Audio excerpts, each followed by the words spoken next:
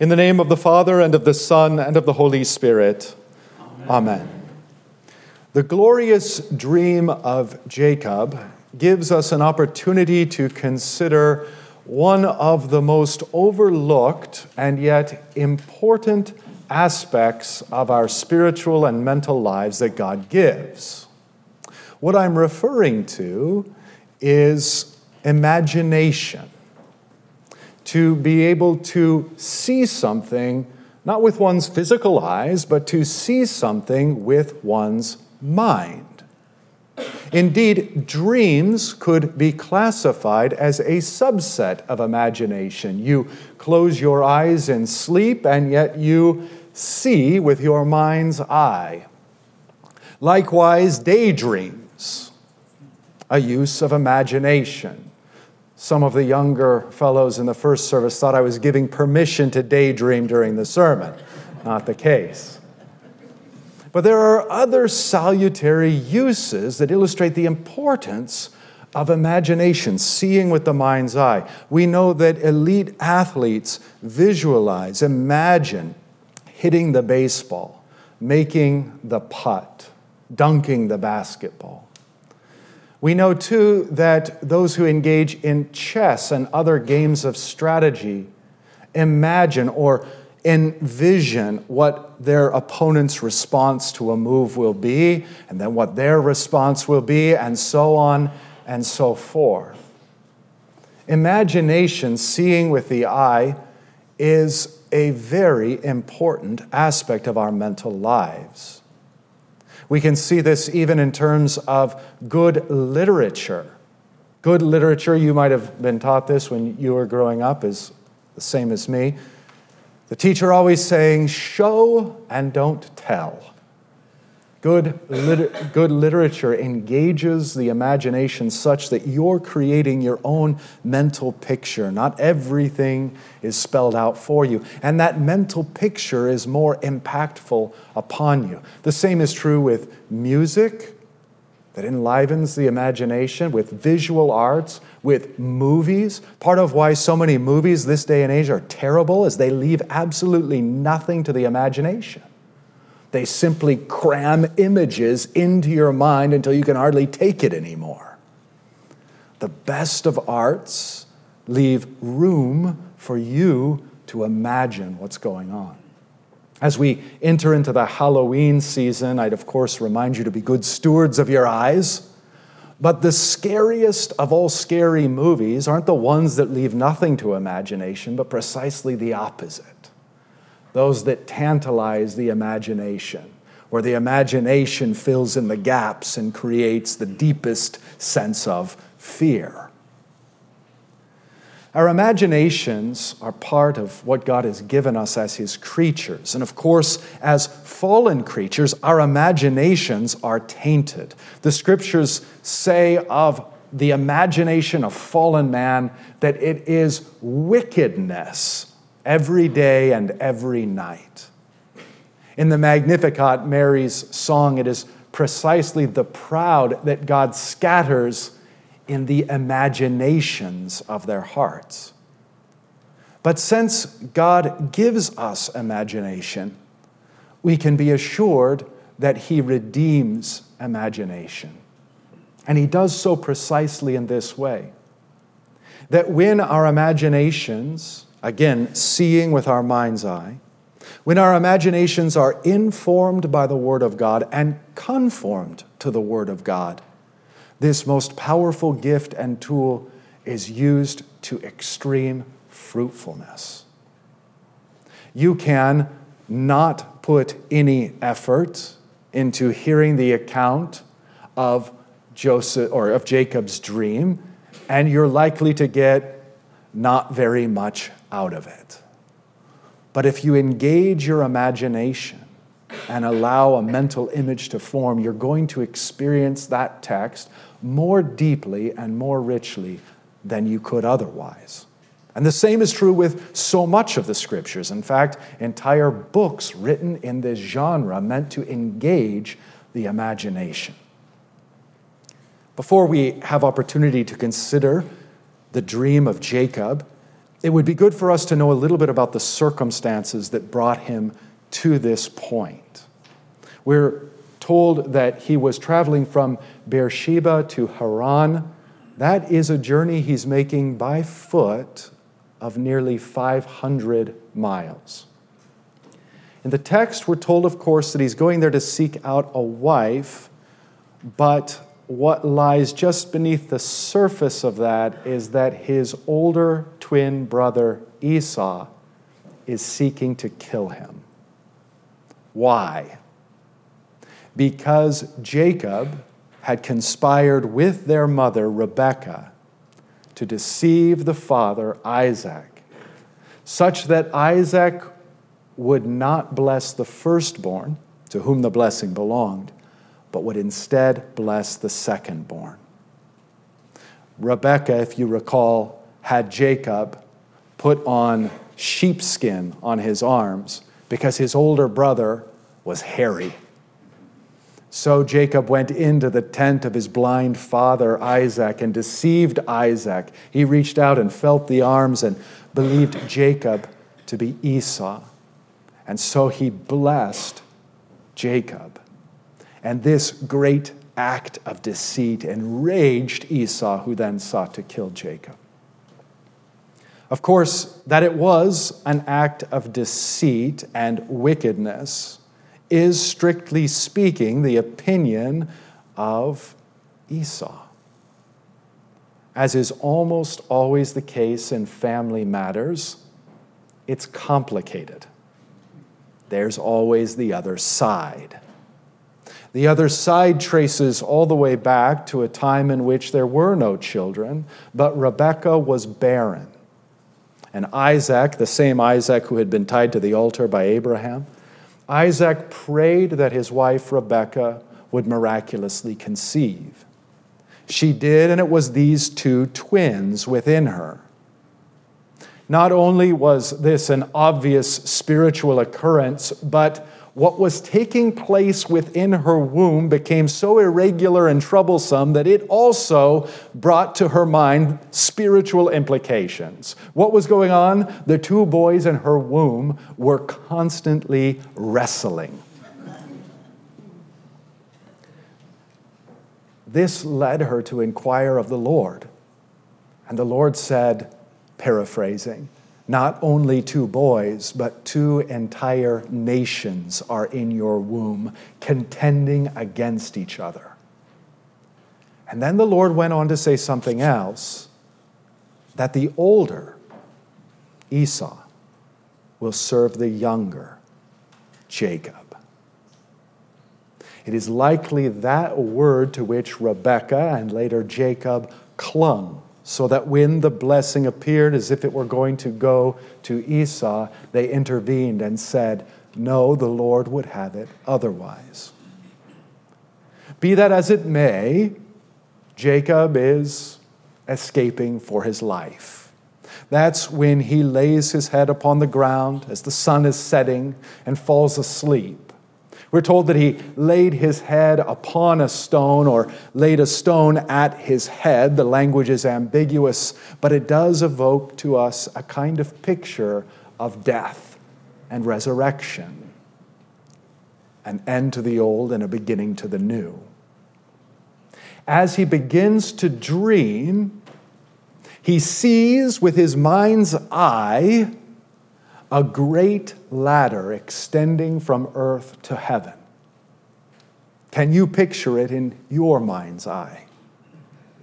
Next, he sees upon that ladder the Moleki Elohim, the angels of God ascending and descending upon that ladder, heaven and earth connected. Can you visualize these things? Then, standing above the ladder is Yahweh. But Yahweh standing in the form of a man, a theophany and preeminence of Christ. And from above, Yahweh speaks to Jacob a sevenfold promise. He begins to speak, and his first three promises have explicitly to do with the offspring of Jacob. That word offspring is code for the Messiah. He says, the ground upon which you are now laying will belong to you and to your offspring. Which raises the immediate question, are they over there enjoying the promised land right now? No. This has yet to be fulfilled and will be fulfilled in the new heavens and the new earth. The second promise that he gives is he says to Isaac, your offspring will be as the dust of the earth, will spread over the land from the east to the west and the north to the south. But as we read the scriptures, we see this mystery develop, that it's not the flesh and blood offspring of Abraham, Isaac, and Jacob who are truly his sons, but rather those who share their faith. Those who have the faith of Abraham are Abraham's sons. The last and third of the messianic promises is that through your offspring, all the families of the earth will be blessed. We see that that's not a mere temporal or earthly blessing, but that through this offspring, again, if we trace that word back to the beginning of Genesis, we see that it is the same word used for the offspring of the woman who will crush the serpent's head, undoing sin and death for all mankind.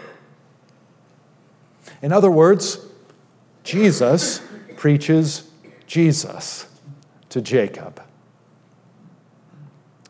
Next come three personal promises to Jacob.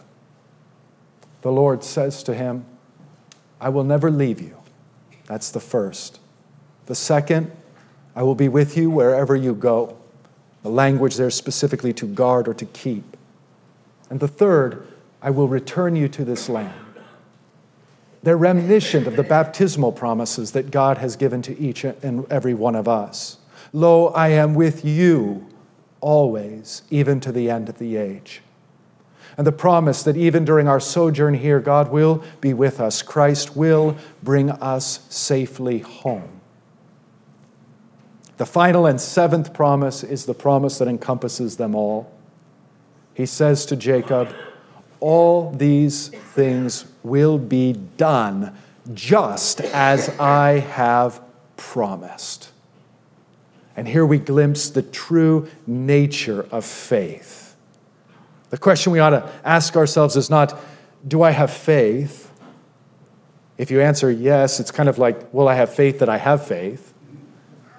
A better question than do I have faith is, does God lie?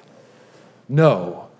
He has promised, he keeps his promises. That is what faith grasps hold of, who Christ is and the promises that he has given to us.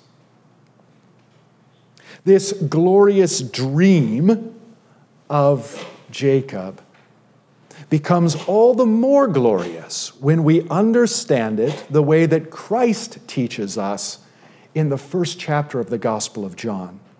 There, as he's speaking to Nathanael, a name that means gift of God, he says to him, you will see the heavens opened and the angels of God ascending and descending on the Son of Man. In other words, Christ would have us see in Jacob's ladder an image of himself. To help you grasp that idea, I've grabbed a quote from a 4th century church father. If you look on your service folder in the back inside cover, you'll see a picture and you'll hear his words that are in fact representative of the teaching of the church throughout the centuries on this point. St. Aphrahat writes, our father Jacob too prayed at Bethel and saw the gate of heaven opened with a ladder going up on high. This is a symbol of our Savior that Jacob saw. The gate of heaven is Christ. In accordance with what he said, I am the gate of life. Everyone who enters by me shall live forever.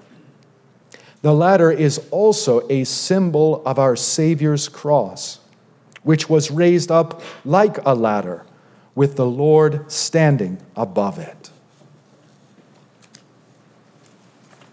If we use our imaginations and see with our mind's eye what the word of Christ is teaching, then we will see in Jacob's ladder Christ himself and Christ crucified, bridging the gap between heaven and earth. When Jacob awakes, he finds himself in a state of fear. He says something very strange to us. Surely the Lord is in this place and I did not know it. And then being afraid, he said, how fearful, how awesome is this place. This is none other than the house of God. The Beit house Elohim of God. Beit El, Beth El. And so this place comes to be known as Beth El, the house of God. He says next, is this not the Sa'ar, a word meaning gate, grand, glorious gate of the city? Is this not the Sa'ar Shemayim, the very gate of heaven? Where then is this gate of heaven and this house of God? Do we need to book tickets and go find this specific geographical location in Israel? No. As the dream itself shows us, where Christ is, there is the gate of heaven. Where Christ is, there is the very house of God. Where Christ is, heaven and earth are brought into one. With our imaginations formed and informed by the Word of God, we can see with our mind's eye a tremendous reality set before us this very morning. Christ takes the bread and says, "This is my body." He takes the cup of wine and says, "This is my blood." There's not one Christ in heaven and one Christ on earth. That would be two Christs. But one Christ here. Heaven and earth are joined. In the body and blood that he gives to you, the same body and blood crucified once and for all, he is showing you an image and vision more glorious than that which Jacob had. And as we say in the liturgy, with angels and archangels and all the company of heaven, that is to say, we see the angels of God ascending and descending on the Son of God this very day. With these great glories set before us, we're reminded too that our God is the God of Abraham, Isaac, and Jacob. He is the God of sinful men of faith, but men who fell short of what they had intended.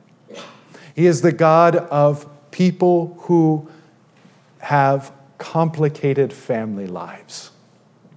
He is the God of people who have trouble in their rearview mirror. He is the God of sinners one and all. And he invites us to himself that we might marvel with our mind's eye at the glory he reveals through his word and partake of his flesh and his blood for the forgiveness of our sins. In the name of the Father, and of the Son, and of the Holy Spirit.